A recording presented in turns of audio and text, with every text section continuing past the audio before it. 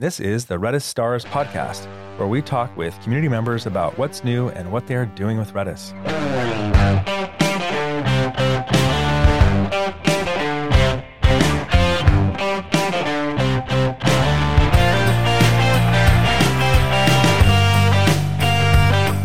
Hi, I'm Dave Nielsen, Head of Community and Ecosystem Programs at Redis Labs. This week, we have our very own Loris Crow, Developer Advocate at Redis Labs, visiting us from Milan, Italy. Welcome, Loris. Thank you for joining us here in our new Mountain View studio. Hi, Dave. Thank you for having me. Yeah, you bet. And what actually brings you out here to Silicon Valley? Well, I have occasionally to come to the headquarters for meetings. I do most of my work remotely, but yeah, occasionally you do need to see the faces of your colleagues and bosses. And I also took the opportunity to give a talk at a local user group. Yeah, that's great. We'll talk about that later. And, there's always work stuff to talk about, but really, I thought we could take this opportunity to talk about what you're doing outside of work these days. What are you up to? So this might sound maybe still a bit connected to the job, but what can you do? I've been working on my own personal blog. I've never been a good writer in the past, and this job has taught me a lot about writing and how to be concise and precise with your words. So I've been writing on my personal blog to try out different writing styles and find my own voice in a way. I wrote recently a blog post about stand-up meetings and how you should have them. Before that, I also wrote another blog post which the title is Why Go and Not Rust? And it's a bit of a comparison between the two languages, but not completely. It's just I expand more on one use case where Go, in my opinion, is better than Rust, even though Rust has a lot of advantages. And it's about my previous working experience in enterprise software development, mostly. Well, interesting. Okay, so by the way, do you have a lot of stand-up meetings at your home in Milan? All by myself? I actually do. I have a stand-up meeting very often at the bar where I order an espresso and drink it from the counter. That's the Italian stand-up meeting, let's say. Very cool. Now, I think that got picked up recently, but the Go versus Rust one really struck a nerve, it seemed like. A lot of people commented and read that blog post. Why do you think that was? Well, I did go for a bit of a clickbaity title, and language wars are always something that people care about. But in reality, I never wanted the blog post to be a decisive, complete overview fight with one language versus the other. And actually, the opening of the article is about a very short story about this developer that who is a Go developer and feels insecure because he used to be the cool guy on the block with the Go being better in so many ways than Java and C#. But now that Rust has come out, Rust is the new cool guy on the block, and this programmer feels insecure about it. And the main takeaway from the story is that you shouldn't tie your identity to any specific language, and that you should be pragmatic about the stuff, and you should use the tools that you use, but you should also always keep an eye out because occasionally some improvement will really come out, and you need to be accepting of that. And that in the end, we have this tendency in technology and IT to think of our tools as an extension of ourselves a bit too much, and this becomes twisted sometimes. And the conclusion of the blog post is that you should not think of yourself as a Gopher or a Pythonista or a Rustacean or whatever, because they ultimately are just marketing tools to induce stronger branding. Now, you did have some suggestions about when to use one versus the other. Can you maybe share something along those lines? Yeah, the idea of the blog post was that, yes, Rust has a ton of amazing features, and I think nobody can deny that. But what I wanted to highlight in the blog post was one case where I think Go does a better job than Rust, and that is in enterprise software development. I've been doing that before joining Redis Labs, and I saw how these things play out. At least that's my experience. So it might not be complete, but I think I had a good enough amount. given my experience, I think that the way Go approaches computer science and engineering is something that works way better than Rust in those somewhat chaotic environments. So that was basically the main point of my blog post. Okay, and what's your blog post again? What's the URL? I think you should just go to christoph.it and go from there. Or actually, you know what's even better? You can find me on Twitter at Croloris, CROLORIS, and go from there. Yeah, there's a link there. Great. Now, you have written in Rust before. Is that what you wrote that module in? So the original version of the module that I wrote was in C. And I wrote that while working on enterprise software development. So the experience that I talk about in my blog post, that's when I wrote the Redis module in question. It's a module called Redis Cuckoo Filter. And cuckoo filters are a probabilistic data structure. So a type of data structure with a very narrow and precise use case. So you can tell from the name, right? Probabilistic sounds kind of weird and complicated. They're not that complicated, but they are more nuanced than normal data structures. And I needed that because I was working for a finance tech startup, and we had a use case that really needed real-time performance. It was about processing credit card transactions in real time, and that's where the data structure really came in handy. So and after that, somebody from Redis Labs noticed and asked me to come and speak at RedisConf. Yeah, that's where we got to know you. And you gave your talk, and it was well received. And soon after that, you had a job offer. Yeah, turns out that module was a very good investment of my time. Yeah, I'm glad that worked out. So Redis modules have been growing in popularity, and the Cuckoo Filter's up there. So it's up on the page. You can go to the Redis modules hub at Redis Labs, and it's one of those up there. Yeah, it's one of from the community. So just to make sure people understand, there is a similar module by Redis Labs itself. Mine is a bit more, first of all, I don't offer support. You can open an issue on GitHub if you want, and I'll see what I can do.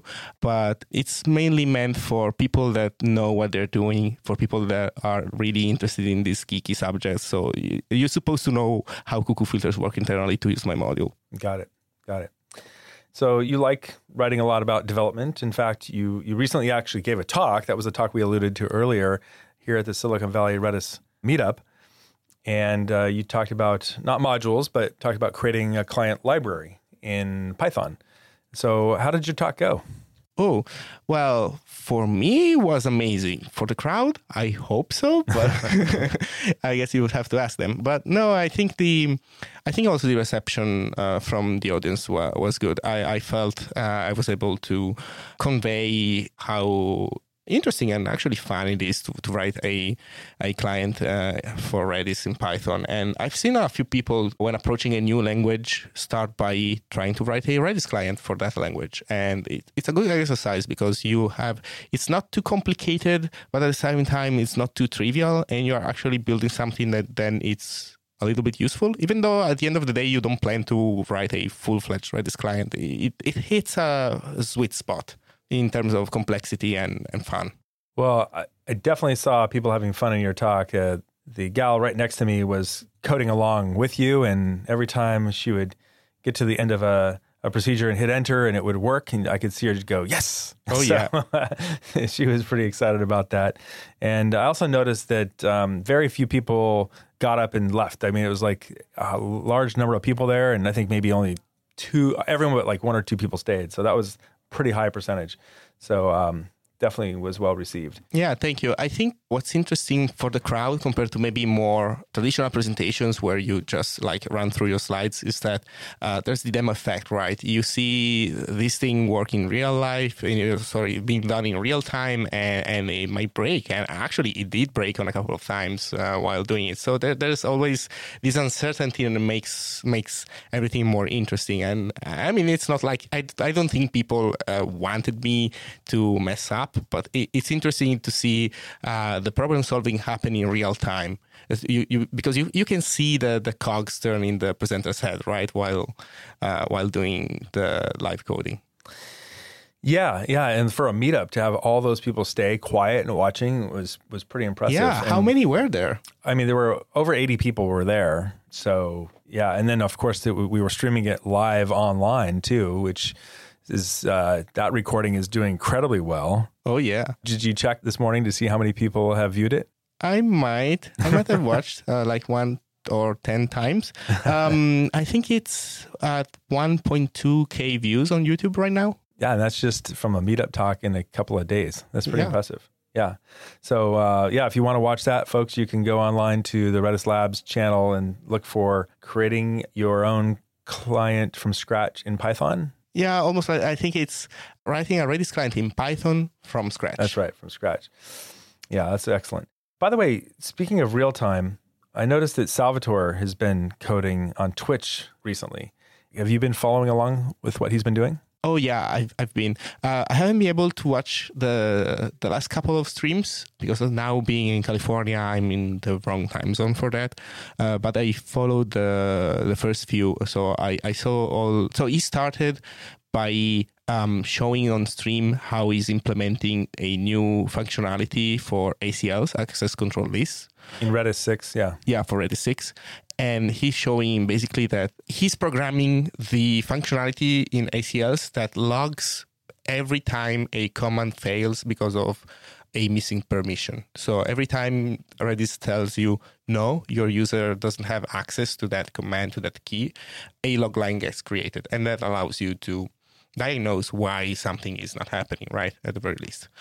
So he's been working on it, and it's an interesting project because it's self-contained. You don't need to know everything about Redis. Once you know what ACLs are and you understand small parts of small subsystems and how they work, you can easily follow along with what he's working on, and he's sharing his thoughts about why he chooses to do things in one way versus another as he goes. So that was really nice. I think he's done with that, and now he moved into another feature that's coming with Redis 6. So he's working on some changes in client-side caching, but I haven't watched them yet, so I don't know the details.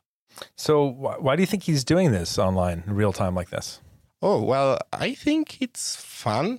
Probably, I don't think he would be doing this if it weren't fun for him at all. So I guess that's one motivator. Another one is that when you are working on an open source project, you make decisions, you have your own opinions, right? And you can say that Redis is definitely opinionated.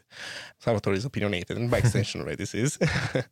And people sometimes questions your decisions, and sometimes they want to know, like they're not questioning, but they want to know why you decided to do something. Maybe they are missing some context and one of your decisions sounds weird. And so in the end, his live coding on Twitch is a paper trail, bit trail, video trail of what he was thinking while he was developing that feature for future reference. No, that's interesting. And of course, that's why he's doing it. Now, there's people watching live and then also watching the recordings. They're not creating Redis. So why do you think they're watching him? Oh, wow. That's a tough question. So I think this is a question about maybe Twitch more in general, like why people do watch Twitch, because I've been watching Twitch for a long time. And to me, that's natural. But there's a lot of people that don't understand why younger generations watch Twitch. And Salvatore is doing live programming, but there's also a lot of things on Twitch, like creative people that are drawing or playing music. And there's also, of course, the video games, which are the main part of Twitch. And so I think that the answer to the question why people are watching Salvatore is the program Redis. It's similar to the reason why people are watching other people play video games. To some degree, both playing video games and programming are creative activities. The way somebody approaches a game is unique to that person, especially if they are somebody skilled that knows how to play the game. So you can see a lot of like Minecraft players that do interesting things with Minecraft, right? They make construction with blocks, and they express themselves to the creations that they make in Minecraft. So going back to programming and Salvatore, I think people want to watch him because they want to see his own take on what programming is. And maybe there is also a little bit of like interest in celebrities there. So people want to see how a successful systems programmer thinks and which editor he uses and how he uses his macros and bindings on the keyboard. Is he typing fast enough? How fast is he at thinking? But there's also the uniqueness, regardless of the famous person effect, of the celebrity effect, there's also the human component of seeing somebody do interestingly surprising things with something that you also have been doing all along, but maybe you've never done something, you never thought about that thing in that way. And that's, I think, one of the main reasons why people watch other people do stuff on Twitch. So for those listening, if you want to follow Salvatore, you can go to his Twitter account, which his handle is Antirez, Antirez. And he usually lets people know, hey, I'm getting ready to go live, and you can follow him there. So there's, of course, a lot of other people speaking. We've had some great talks at our Redis Days. What do you think makes an interesting talk? Well, I'm thinking of one particular talk that I liked very much, and I also tweeted about it a few months ago. I think to date is my favorite talk ever about Redis. And it's from Mauro Calderara from Citadel, and he does quantitative trading. And he basically has quantitative trading is a complicated thing. Like, it's a very complex domain. They have very peculiar requirements, and the math is complicated. I think almost everything is complicated about it. But in his talk, you don't see that. In his presentation, he's basically was saying how at Citadel they use Redis, and they have a very creative ways of using Redis. And what I really liked about that talk is that he lets the complexity fade out and some details of his particular use case fade out. He just talks about the core ideas behind what he's doing, and it's kind of inspirational because he explains how they're employing Redis to do, like they are spawning up a Redis instance for each instance or their own services, and they use it for local caching to coordinate different instances and to augment some machine learning pipelines. And it sounds very doable. Like, you almost feel like you do it yourself, even though, like, probably in reality, it would take a long time to get to something like production ready at that level of complexity. But he's able to just focus on the core interesting ideas without getting bogged down into the details that don't help express the abstract ideas that he that are at the basis of how he approaches computer science. So, and this, I think, also kind of ties back to what I was trying to say earlier about Twitch and why people want to see people do live programming. So even though he's not doing live programming, I think he's doing a good job at showing people how you can achieve really interesting stuff and making it feel real. The second part why I like that talk, so the second part that I would like to see that, in my opinion, makes a talk interesting is that he's using Redis really to its full potential. He's not using Redis as a, how can I say, as a Swiss Army knife, but he's using it more like a toolkit for distributed systems. And the nuance here is that a Swiss Army knife can do a lot of things, but it's not really particularly good at any specific one, while from a toolkit, you expect the toolkit to be flexible, but to be good at all the individual things. And I think you can see that in his presentation. It's really, I'm going to say it again, it's my favorite presentation to date. Yeah, that was at Redis Day in New York. So if you search for Mauro Calderara of Citadel on YouTube for Redis Day New York, you should be able to find it. Now, we should start wrapping this up, but I did have one last question for you. There was a tweet that I noticed on a related subject from a guy whose handle is P. Lambert on Twitter.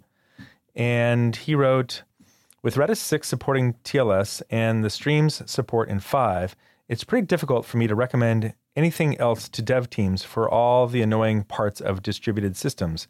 Distributed locking, reliable event bus, and all the other fitty bits just packaged up and delivered. So obviously he's talking about Redis there. And I felt like this quote to me highlighted the difference between users who are using Redis just as a cache and then those who are using it in a more sophisticated way, like building some sort of distributed system. What do you think of that quote? Oh, I like it a lot. I think it kind of goes in the same direction that I was describing earlier. Yes, it's about using Redis to do different things. And I think he's appreciating all the things that you have to do every single time when you're working with distributed systems. But it's not just like a Swiss Army knife, right? It's not just a cache for sure, but it's not even just a jack of all trades but master of none, right? This kind of thing. And if you think about it, it's the same also with modules. Like Redis is a toolkit also from the point of view of the modules. When I wrote my Cuckoo Filter module, I focused on the computer science behind how Cuckoo filters work, but at the time I didn't had all the expertise to set up my own clustering system, my own replication system, my own serialization persistence system. And the reason why I wanted to build that on Redis was because I wanted to get that. I wanted to reuse what Redis was already had, and that's another way of thinking of Redis as a toolkit. Like as a module creator, for me, I just focused on my own stuff, and Redis provided all the quote unquote distributed systems boilerplate, let's say. Well, that's great. I'm always impressed with the developers who come up with innovative distributed systems using Redis, whether it's some of these new folks who are building serverless platforms and they're using Redis to store all the metadata, or somebody's using Redis as the sort of the central nervous system of their microservices-based architecture. It always seems to be there in all of those types of projects. By the way, so we got to wrap this up. It's been fun talking with you, but the next time for sure I'll be seeing you will be at RedisConf in May 12th to 14th of 2020, where I'm sure you will find something interesting to speak about. And for those of you who are still on the podcast, if you have some amazing idea that you've been working on and you want to share, please go to redisconf.com. and it will redirect you, and you can submit your talk to RedisConf, or at least come join us. So with that, I'd like to thank you for joining us, Loris. And for more talks from Loris and other Redis community members, go to redislabs.com/tech-talks. And for more podcasts, blogs, and videos, you can go to redislabs.com/community. I'm Dave Nielsen, Head of Community and Ecosystem Programs at Redis Labs, and this is the Redis Stars podcast, where we talk with community members about what they are doing with Redis.